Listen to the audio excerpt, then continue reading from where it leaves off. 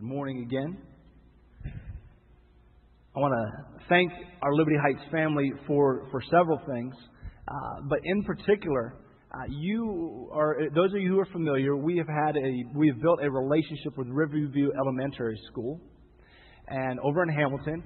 And last week we had the pleasure of meeting the principal, and she left out of here blown away by you guys, just blessed. And you filled up not one. We were going to fill the pool for school. Well, we ended up filling 5 pools for school. Give yourself applause. That's awesome. And you say, well, what was that? They don't even put out a supply list at the school because many of the kids are not able to bring that, and they don't want to put parents in a position to be able to do this. And so Liberty Heights Church, we responded in an overwhelming way. You filled it up. We filled up a van full, and then another half car full, took it over, filled up half of a storage room with the supplies that you brought. The teachers kept going by looking at like, why? How's this happening? And we're just like, you know what? Our people are amazing. So let me give you props. Well done. Well done. The other thing is this. You didn't just give. Giving money and giving supplies is great. That is a great thing. Let's continue to do that because that is part of generosity. But after our meeting last week, we have committed right now, per week, over 260 people hours. Per month. We're per month. 260 people hours per month are going over to Riverview Elementary. And what they will be doing is serving in different capacities and loving on them.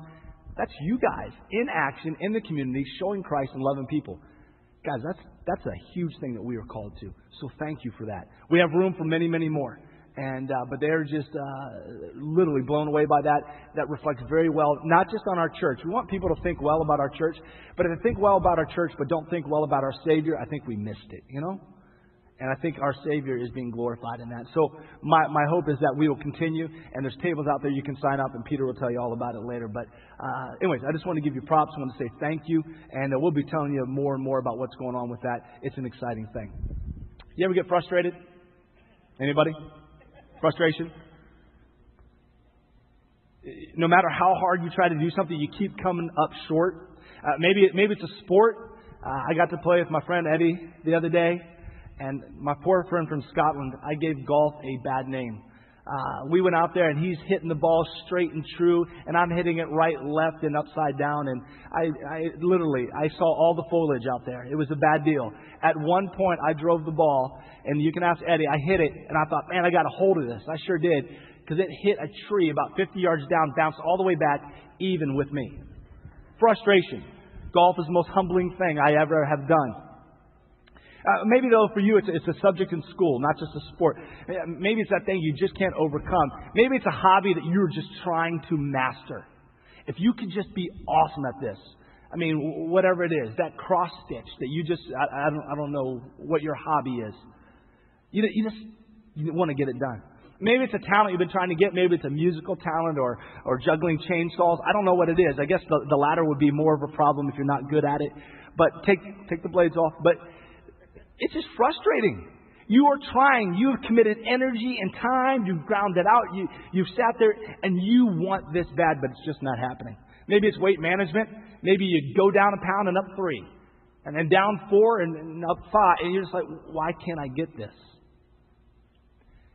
Frustration is just part of life. I have had plenty of frustrating moments in my life. Things that frustrate me. One currently is singing in the right key or in just one key at the same time. That's a frustration. I do not sit next to Kyle anywhere that singing's going on. I'm just like, go away. He may drown me out. It's frustrating. I wish I could just even that thing out. My Boston Red Sox are frustrating me this season. They bring tears. I feel like the Cincinnati Reds for the last 50 years. I just do. It's frustrating. Other things that frustrated me, I remember being in high school and the only thing I wanted to do was dunk. At 5'11 and a half, it was not happening as fast as I wanted it to happen. And I just wanted to get up, and no matter how hard I tried, it wasn't happening. Remembering people's names, does that ever frustrate you? You're like, you are buddy, right? Bud, pal. Hey, how you doing? That, even if you do mnemonic devices, or you give people, you say their name, then you say an animal, right? What they remind you of, that animal. And then you think of it later on, you're like, hey, Bulldog, not good, not good. That's frustrating to me. I see someone, I know them, I know their face, they know me, they know my name, and I'm like, yeah, it's frustrating. Video games.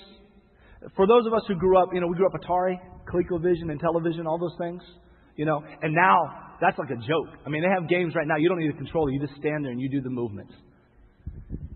But I was with my brother-in-law who's 16 years old, and we're at his house and we're playing the new Call of Duty had come out.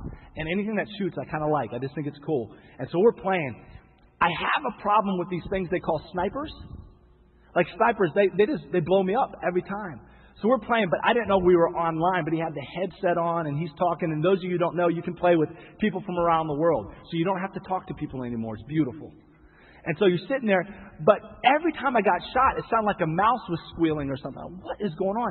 And then I realized there's some 10-year-old online blowing me up, and every time I got blown up, he just started laughing.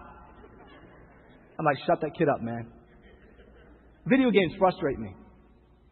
One of my latest frustrations is this, and it came to me. I saw a video. Someone said, "Hey, you got to check this out." And I saw this video, and after I saw it, frustration set in.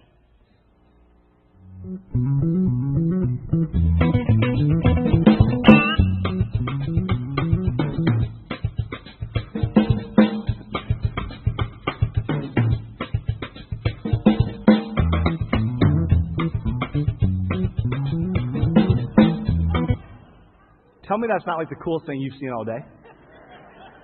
That tops Kyle's hair. That tops Kyle's hair. Now, I've taken this shirt. Just embrace it. Just embrace it. All right. I've taken this shirt and I have tried. I even did I'm at home. I have fast forwarded. I have rewound it. I did it in slow-mo. I did it like in stop motion to do this. And I did the whole thing where you go like this. I even did the hand motions. And I sat here and then I folded it like this. And every single time, it's like, you can ask my wife, you don't know how many times I have done this. I have tried. I've gotten it backwards. I've got it upside down. I've got it inside out. I have not got it folded like that. Now, I want to do it badly. I also want to give up. I just want to go back to the old way where, you grab your T-shirt. Well, like in college, it was just like that, right? But I want to go back to the old way. This is another thing I didn't know about marriage. Like, you fold T-shirts different. Like, I'm a tri-folder, I call it. Boom, boom. And I know it's less efficient. Throw it like that. It takes a lot of time. That took about 5 seconds. I could have been saving 3 seconds right there if I knew how to do it. But I just want to go back. I just want to quit. It's frustrating to me. I begin to question my T-shirt folding ability. I begin to think, what if I have to get another job? I have to go work at J. Crew or The Gap? I will always be a stockroom guy. I will never be out on the big show on the floor because I can't fold these stupid T-shirts right. It's frustrating. My career opportunities are limited now. If I'm not careful with things like this, I get obsessed. Or as I tell my wife, I'm like, I'm on a mission. It's a mission. It's obsession. It is. It just is overtaking me. Because I'm frustrated. I want to overcome it and I want to win. I don't want to not be able to do it. And I'm like, So I'll spend ridiculous amounts of time in 2-second increments, wasting it over and over. So the time I would have saved by folding it right, I've wasted. So it's just a wash. And after a while, I'm doing it to prove something that no one else cares about. My frustration becomes my focal point. And if I'm not careful, my depression point. I'm frustrated. This is not what I want to be. It's not what I want to do. But it's a T-shirt. It's a relatively small thing. But what if it's about something that's more serious? We're going to be in Romans chapter 7, verses 14 through 25. If you have your Bibles, you can flip it open. And I hope you check this out because this passage, when I read it, brought frustration. What if it's about something big? About not being able to hold down a job? What if it's about keeping a relationship or your health? What if it's about something eternal? The frustration. I read this passage, and when I read this passage, I'm like, exactly. That's exactly how I feel right there. That's it. When I whittle it down, I get this is what frustrates me. Now, the writer of this passage is a guy named Paul. His previous name was Saul. He got a name change whenever he changed his life, gave it over to God. He was raised in a very affluent, religious situation. He was, as I said, he was like the most religious of the religious. You would pick up your manuscript at the time, the Torah, and you would say, Paul, have you ever read this before? And he began quoting it before you were done. He knew it. When he walked down the street, people were like, ooh, step aside, this man. This is a good man. This is a man who, because of his righteousness, perceived, because he was so urgent to do the things of God, did what a lot of religions do and overstepped what God said to do and twisted and made it something totally different. He began to persecute people that God never said to persecute. But he was so righteous in his own mind at that time that he said, I've got to get rid of these people, and not understanding that that is not how God has called us to live. We're called to live with grace, and love, mercy, edification. People that we disagree with, we don't beat them over the head. We walk with them. But at this time, that's how Paul lived. Then he met Jesus on a road to Emmaus. He was blinded, and God had to get his attention. Said, listen, your focus has been on all this stuff. Now it's time to be about me. Radical conversion. He comes to know Jesus Christ. Begins to walk powerfully after him, loving him, going everywhere he can to let people know, hey, listen, it's not about doing all this stuff, all this frustration that you have, because everybody would look at him and be frustrated that they weren't living up to that. He goes, it's not about that. It's about something else. But then he said this, Romans chapter 7, verse 14. Now try to follow and track with this. We'll sum it up in the end, but here's what he said. For we know that the law is spiritual, but I am of flesh, sold into bondage to sin. For what I am doing, I do not understand. For I'm not practicing what I'd like to do, but I'm doing the very thing I hate.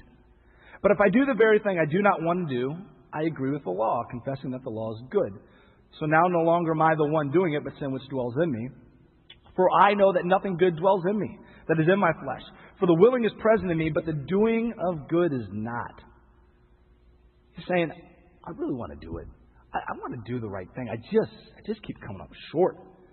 For the good that I want, I do not do. But I practice the very evil that I do not want. But I am doing the very thing I do not want. I am no longer the one doing it, but sin which dwells in me. I find then the principle that evil is present in me, the one who wants to do good. For I joyfully concur with the law of God in the inner man, but I see a different law in the members of my body, waging war against the law of my mind and making me a prisoner of the law, the law of sin which is in my members. He says this is like, oh, Paul, don't be so hard on yourself. But there's a point. Wretched man that I am, who will set me free from the body of this death? Thanks be to God, through Jesus Christ our Lord. So then on the one hand, I myself, with my mind, am serving the law of God, but on the other, with my flesh, the law of sin. He was trying to do the things that would honor God, but he kept messing up. He'd make a bad choice here, a bad choice there. Everything's going great, and all of a sudden he missteps one. It's like, man, that's not what I want to do. Have you ever found yourself there? Things are going good. They're rolling well. You kind of have that day. I remember when I was probably like junior high, and someone said you can't be sinless. Like, no one could have a day you don't go without sin. I set aside a 24-hour period to go without sin. Oh, and I tried. I tried hard. Basically, I didn't talk to anybody is what I did. I'm just going to sit here. I'm going to be quiet. Paul was sitting here saying, listen, I'm trying to do this, but I mess up. I empathize with this. I feel him. Man, there's things I want to do and I want to be a part of. And not that I'm known for it, but because, the whole deal is this. No matter how people look at you, you know you. You know your weakness. You know where you fall short. You know where you screw up. You know there's things that you think that you should never think about people that are mean and ugly and nasty, even though it doesn't come out. And sometimes it does come out. And that just shows our hearts. But man, I'm like this. The desires there, like, yeah, of course I want to walk with Christ, and I want to live holy because I'm understanding some, who He is, and I want to live that righteous life. But man, I'm going here and I step off because of selfishness or whatever else. And Paul's frustrated. He talks about this internal tug of war between doing things in his flesh, his nature that was influenced by the way he used to be. But He says He is the one who wants to do good. So there's this desire, this tug of war. You ever feel like that? Just inside, you want to do what's right, but you keep doing this. Maybe it's an old habit. Maybe it's just something that keeps pulling you back. Maybe it's that sharp tongue. And maybe you were raised that way. Maybe you're raised in a home where, man, that's just the way it was. Or you're raised around people who they just cut people down and chop them up. Whatever your thing is, it just pulls you back in. So, again, you get 5 steps forward and you go 6 steps back, it feels like. Frustration. And often, as Christians, we become so frustrated with not measuring up to this holiness. As we look at who God is, we get so frustrated that we want to give up. We read verses about doing good, righteous things, seeking first the kingdom, but we're selfish, living fearfully and materialistic. Yeah, I know I should be that, but I am this, and I realize it, no matter what anybody else thinks. So what do? A lot of times, there's some options. Sometimes people quit.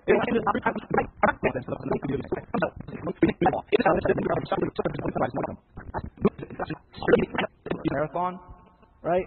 I got around the block. That was my marathon right there. I ran a marathon, quarter of a mile. Does someone have they have like a monopoly on the word marathon? No, I can use that. My marathon's around the block.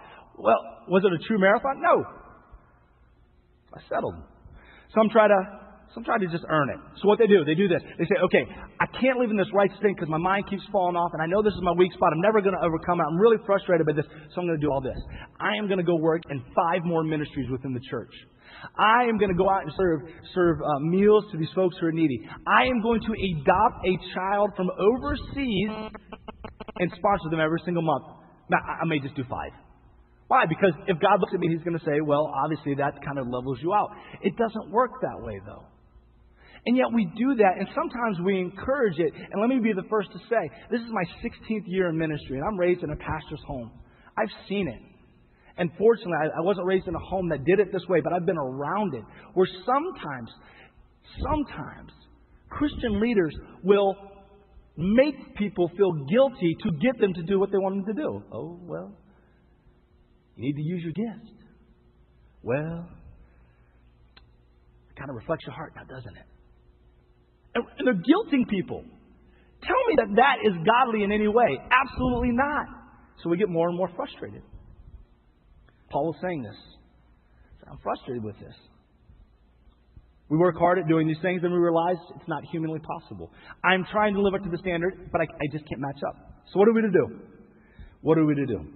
We're told about Christ, but He was perfect. He is God. He walked on water, people. We can never match up. Is it even possible? Paul thought so. In 1 Corinthians chapter 11, verse 1. It's a very interesting verse because this is the same Paul who just got done saying, man, I'm falling short, I'm messing up, all these things. And he's talking to the church of Corinth, who is a young church, and they're kind of going through some different things. And he says, be ye imitators of me as I am of Christ. So what happened? What happened here? He just got done saying, I'm not matching up. I'm frustrated by this. I really want to do this. But then he pins the letter to these guys over in Corinth that says, but be like me. Whoa.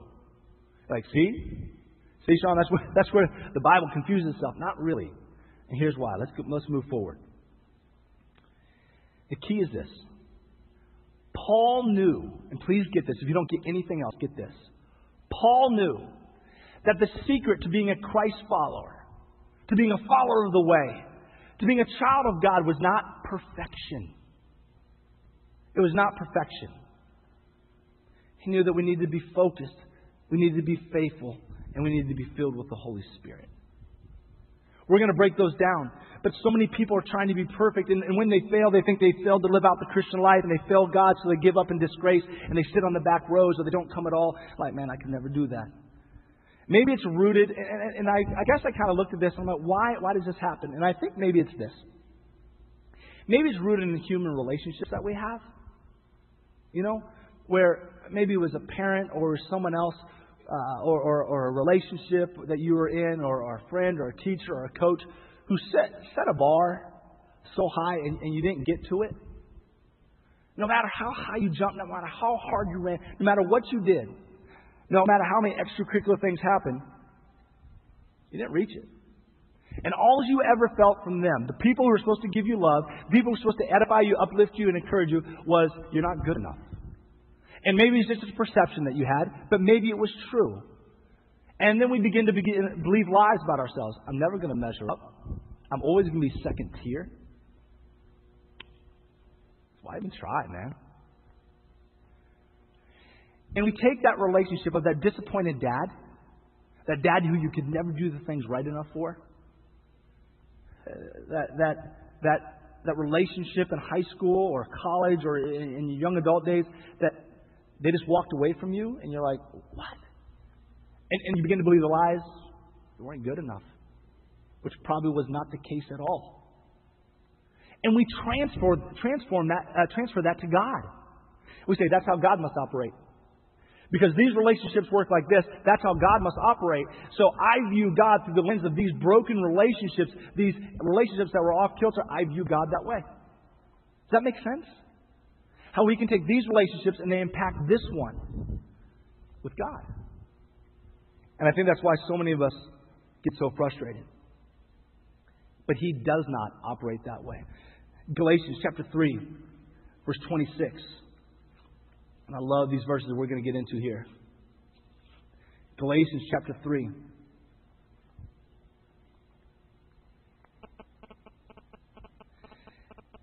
He doesn't operate this way. Here's the deal. Please get this too. God does not have a love meter that fluctuates. God does not have a meter that says, okay, today I love you more, today I love you less. Today I love you more, today it's not a situation where He sits there and He offers 95% love to us. It doesn't work that way. You're like, how is that even possible? That's not humanly possible. Exactly. He's supernatural. He's God. He's the creator of the universe. He's the sustainer of all things. He can love unconditionally. That is hard for us to grasp. It is incredibly hard for me to grasp. And yet He does it. And understanding this, here's why. Galatians chapter 3, 26 through 27 says this. It says, talking to those who have received Jesus Christ, for you are all sons of God through faith in Christ Jesus. For all of you who were baptized into Christ have clothed yourselves with Christ. This is crazy. All of those who accept Jesus Christ as their personal Savior. All of those who say, I want you to take over my life, forgive me my sins, I want to live my life according to you. All of those who give their life away to Christ, not just believe in Him, but give their life away to Him, He says, you're clothed in Jesus. So whenever Jesus is looking down to us, all He sees is Jesus. Whenever God is looking down to us, all He sees is Jesus. He says, that's my Son, He's perfect, He's righteous. And we are clothed in Jesus Christ. Like, Sean, how does that work? I'm not really sure. It's just one of those things that He offered. He gave it to us. He said, here you go. So it's not about us earning, because we couldn't possibly get to that level. Because when Jesus is our Lord, our boss, our owner, our director, the Savior of our life, the things that we do contrary to God, the things that we mess up in, He doesn't see that. He sees Jesus. You see, He saw that Jesus paid the full payment for our sins on the cross. When He came down, and Kyle and I didn't even talk, so I saw that video. I'm like, this is crazy. This is so good. Whenever Jesus Christ came down and said, here's the deal. I'm going to live here 33 years. I'm going to walk among you. We're going to touch. We're going to be a part of life together. And He said on His 33rd year, He went to a cross willingly. And He died because a perfect sacrifice had to take place. And He died on this cross for our sins. So, whenever God looks at us, He doesn't say, what have you done for me lately? What have you done? Are you matching up? No. He says it's paid. It's paid. It's done. If you're covered in Christ, it's done. It's covered. So this crazy, ridiculous game that we're doing and trying to run faster, jump higher, and leap further. God goes, why? Why? I don't love you any less.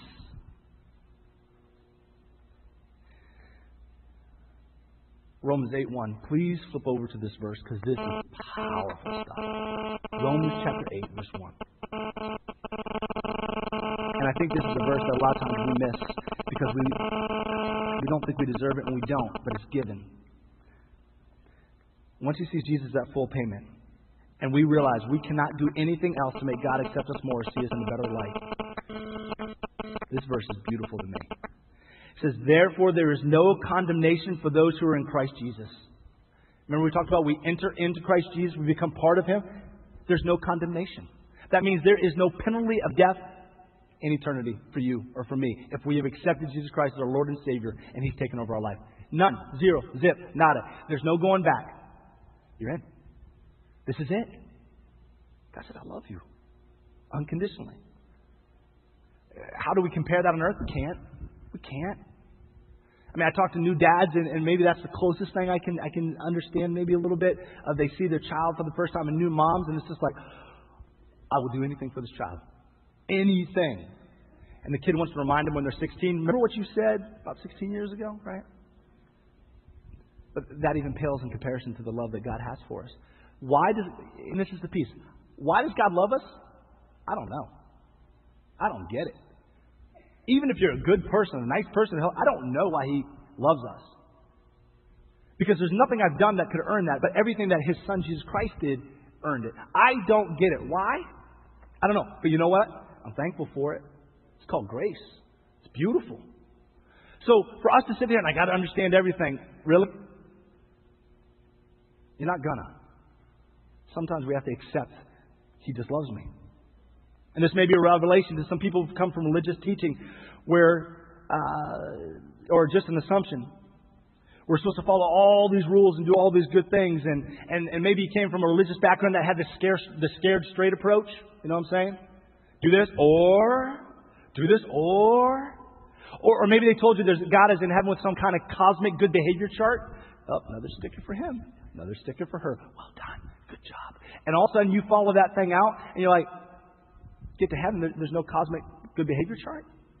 God goes, no. You can't do anything to earn this. This is a free gift that I've given through my Son, Jesus Christ. Accept it or reject it. You accept it. You're part of me. I love you. And you say, well, doesn't He love the people that reject Him? He does. Because it says, but God commendeth His love toward us, that while we were yet sinners, Christ died for us. So before we even accepted Him, He gave the ultimate sacrifice. He said, hey, I know you're going to reject me, but I love you, man. I want your soul with me. I'm going to pay the ultimate price of my Son, and He's going to die, and I'm giving you that price. That's love, man. That's love. But I want to straighten a few things out real quick. God is not trying to scare you or get you to perform. He's not sitting in the hammer with some big judgment sitting in the sky with some big judgment hammer ready to bring it down, and He's not keeping score. His desire is for us to live in relationship with Him as He designed keeping His commandments. Jesus Christ said, if you love me, keep my commandments. So what does Paul tell us to do? You ready? Here's what he says. First of all, we have got to admit. We have got to admit that we have sinned, that we have gone against God's commandments. And as a result, we have taken sides against God. You're like, whoa, I don't hate God. Anytime we break a command of God, we have set ourselves in opposition to Him. Someone may not hate their parents, but whenever they break that curfew rule, they have set themselves in opposition. Intentionally disobeying sets ourselves apart. That's sin. Sin is disobeying God's commands. Romans 3:23, for all have sinned and come short of the glory of God. So we got to recognize, I've messed up. I have broken some of the commands of God. That's step one. That's a hard one for some of us. I'm good, man. I get good. And let's use good. You do nice things. That's cool. That's great. And a lot of people, you may even get awards for that. But there's none righteous, no, not one. And only the righteous can go to heaven and embrace that relationship with Jesus Christ. So my question this morning is this. Are you trying to be good enough for God to love you? He already does. He already paid the price, guys. The second thing is this. Recognize that because we have taken sides against God, He cannot have the relationship He planned to have with us. Our sin means that we are doing things that undermine God's plan, and because of that, He can't walk in relationship with us. So what are we to do? Paul said it. Romans 7 again. Wretched man that I am, who will set me free from the body of this death? Thanks be to God through Jesus Christ our Lord. So then, on the one hand, I myself with my mind am serving the law of God, but on the other hand, with my flesh, the law of sin. We're in opposition. We have sinned. We're in opposition to God. What do we do? Ready? It's about to get beautiful in this place. 1 John 1:9 says, if we confess our sins, He is faithful and just to forgive us of all our sins and to cleanse us from unrighteousness. If we're cleansed from unrighteousness, that means we are now what? We are now, this is for you to answer, we are now righteous. Unrighteousness gone, righteousness in. How does that happen? I don't know.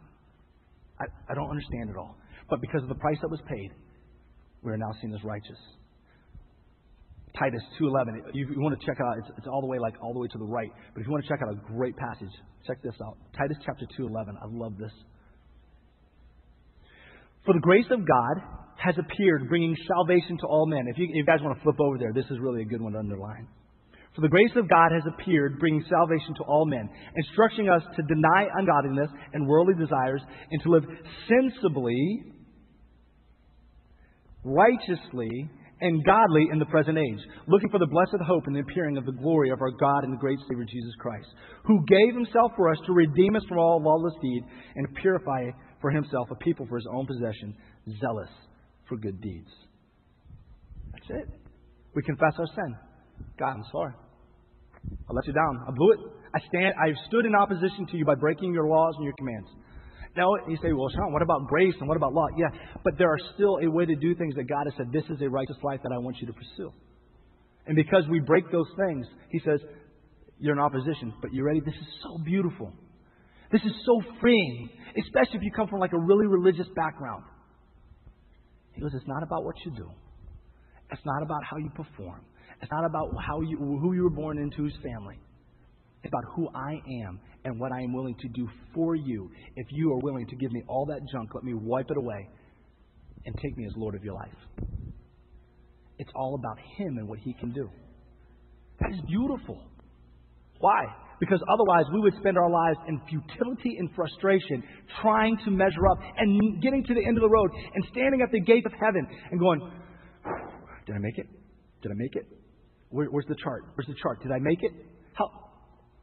How good is good enough? Can't do it.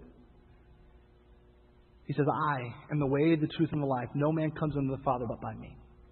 There's only one way. And I know that seems so narrow-minded.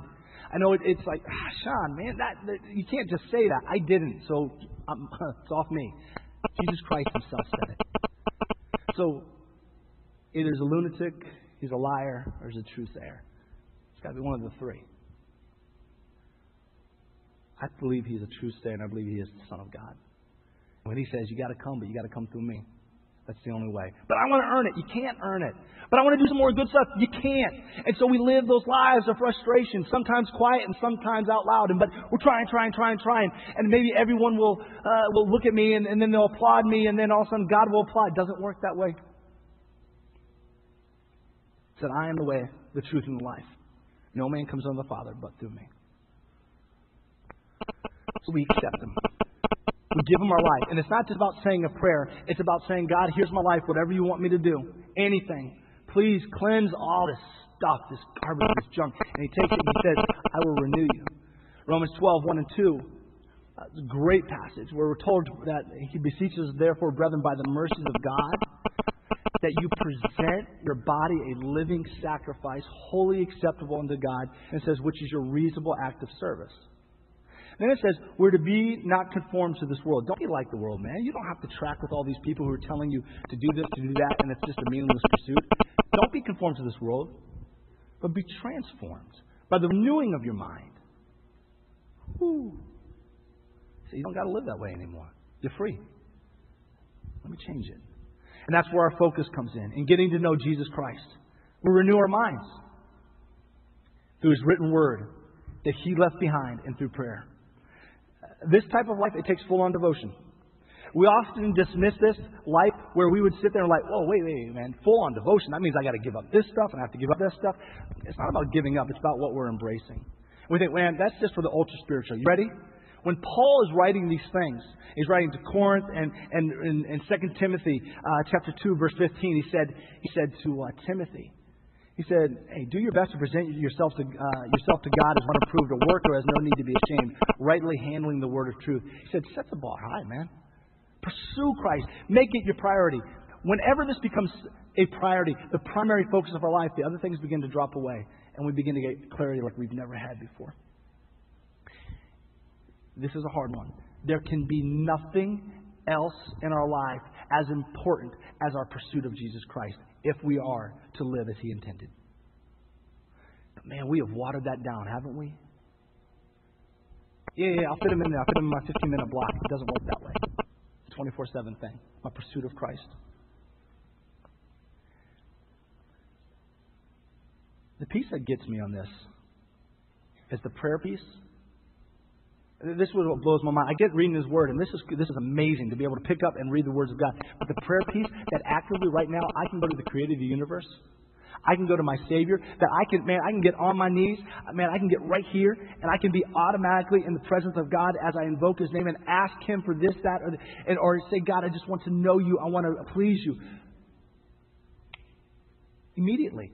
But the only thing that's woo! Sometimes God saves you from yourself, doesn't He? You were going to catch me, though, weren't you? Here's the beauty. Here's the beauty. The only people, though, who can step into the presence of God are the ones who have already been clothed in Jesus Christ.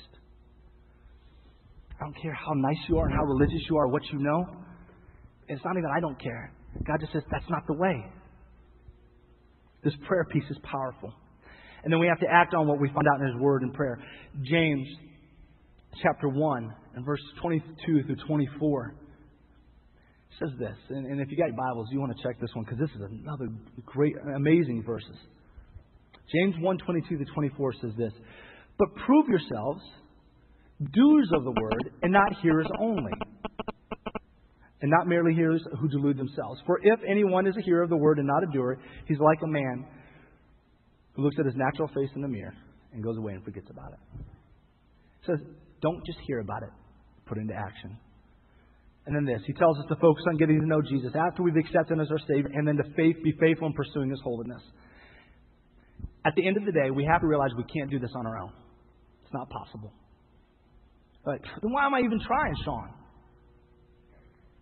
Because Jesus Christ said, with God, all things are possible. And in our pursuit of Him, we step in line with Him, and He gives us power and empowers us through His Holy Spirit. Here's what happens. When I bring my life and I give it to Jesus Christ, I say, do with it whatever you will. Anything you want, I'm in. Totally. I want to obey You as my Creator. My purpose for life is in obeying You. That's what I want. Whenever I do that, whenever you and I do that, He says He sends the Comforter, the Holy Spirit, a guide who walks with us and directs us. And we're not going to live a perfect life, but we can live a life pursuing holiness. And we begin to walk in Romans 12:1 and 2, which we talked about before, where it says, I beseech you therefore, brethren, by the mercy of God, to present your bodies a living sacrifice, wholly acceptable unto God, which is a reasonable act of service. How do you do it? God, today, I'm in. I'm in. I want my mind right before You. I don't want anything to invade it. And God, I want to be in Your Word. I want to walk this out. God, today, just help me. Moment by moment, day by day, the Bible says to pray without ceasing. We're going. We're grinding at it. But here's the question. And this is the piece where we fall short. This, in so many of our lives, is not a big enough priority to do that. We'll have a week, a stretch. We'll have a couple days. But to actively be pursuing this as if it was our breath, we fall short. But the beauty is, God says, okay, come on back. Let's walk together. And we get back up and we begin to walk and pursuing His holiness. That is how He designed us to live. Galatians chapter 6, verse 9. Galatians chapter 6 and verse 9. It's just kind of an encouragement to people like me, who it says this. And let us not grow weary of doing good, for in due season we shall reap if we do not give up. And understand this. The holy life is not primarily a life of avoidance. I think so many times people are like, well, I'm going to be a Christian. I've got to not do this and not do that and not do that. It's not really what it's about. It's a pursuit of good, godly, uplifting, helpful things.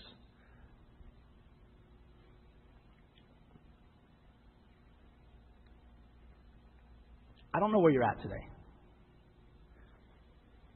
I don't know where you've come from, and I can't even pretend to know what's happened in your life to this point, but I do want you to understand this.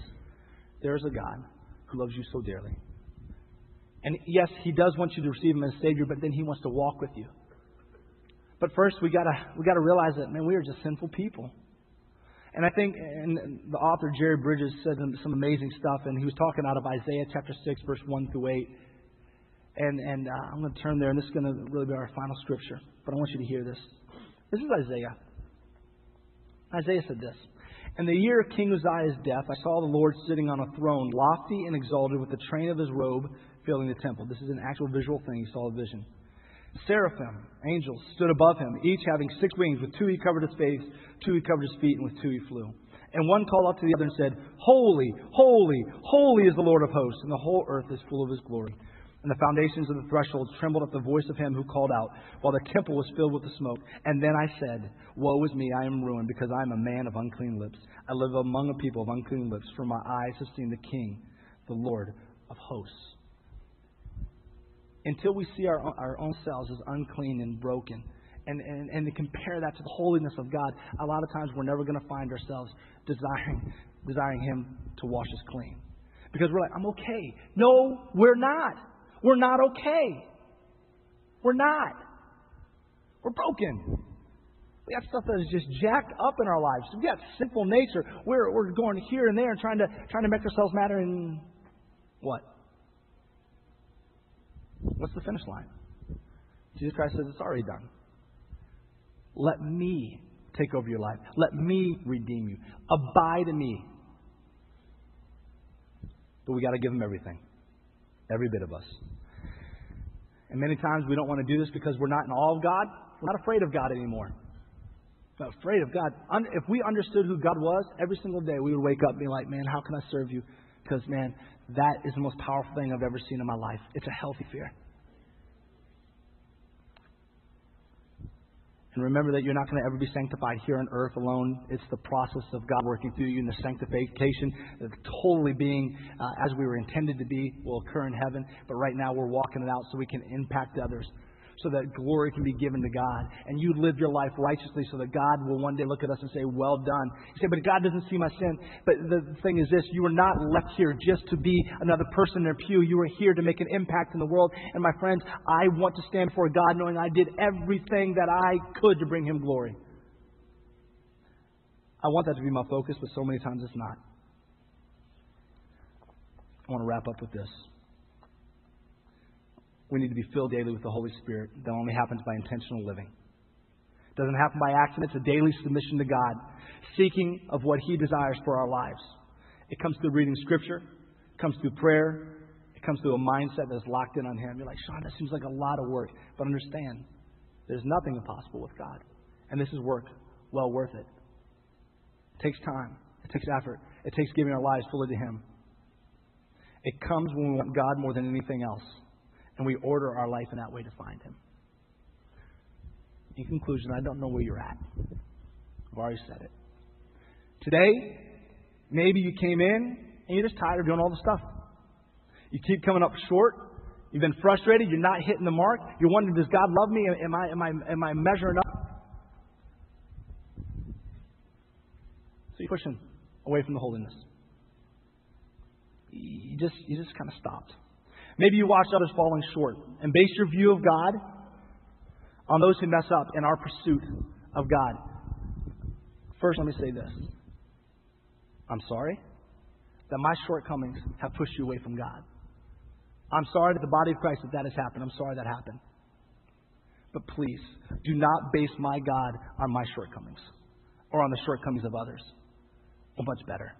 He is so much more worthy. Maybe you came in today and you tried doing all the good things, but you realized you never fully gave your life to Christ.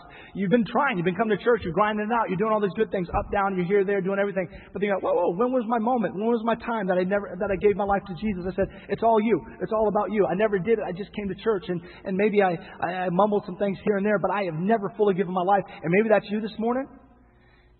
Maybe the light bulb just came on. I've been religious, but I've never been redeemed. Today's your day. And maybe you're here and you just want to stop just trying to get by.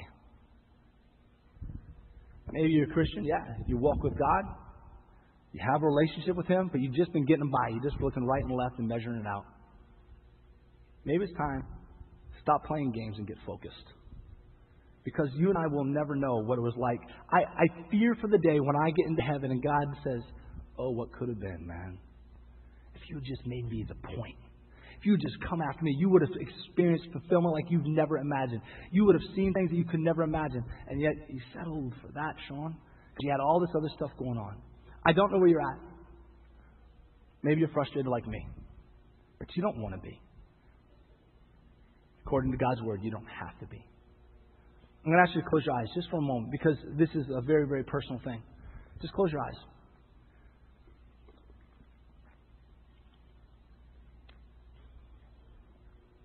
Just in this moment, I just want you to think. Where am I at?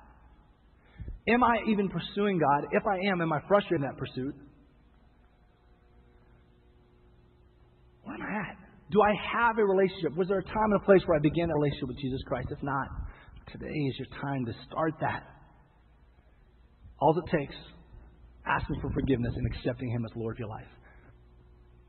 And maybe you've just been living in mediocrity, but now you want to refocus, you want to get back up, you want to go after it, you want to pursue Him. If that's you, in a moment, we can give you an opportunity just to respond. You can respond right where you're at. You can come down here. We'd be happy to talk to you. But don't miss this. It's the most important thing you and I will ever do.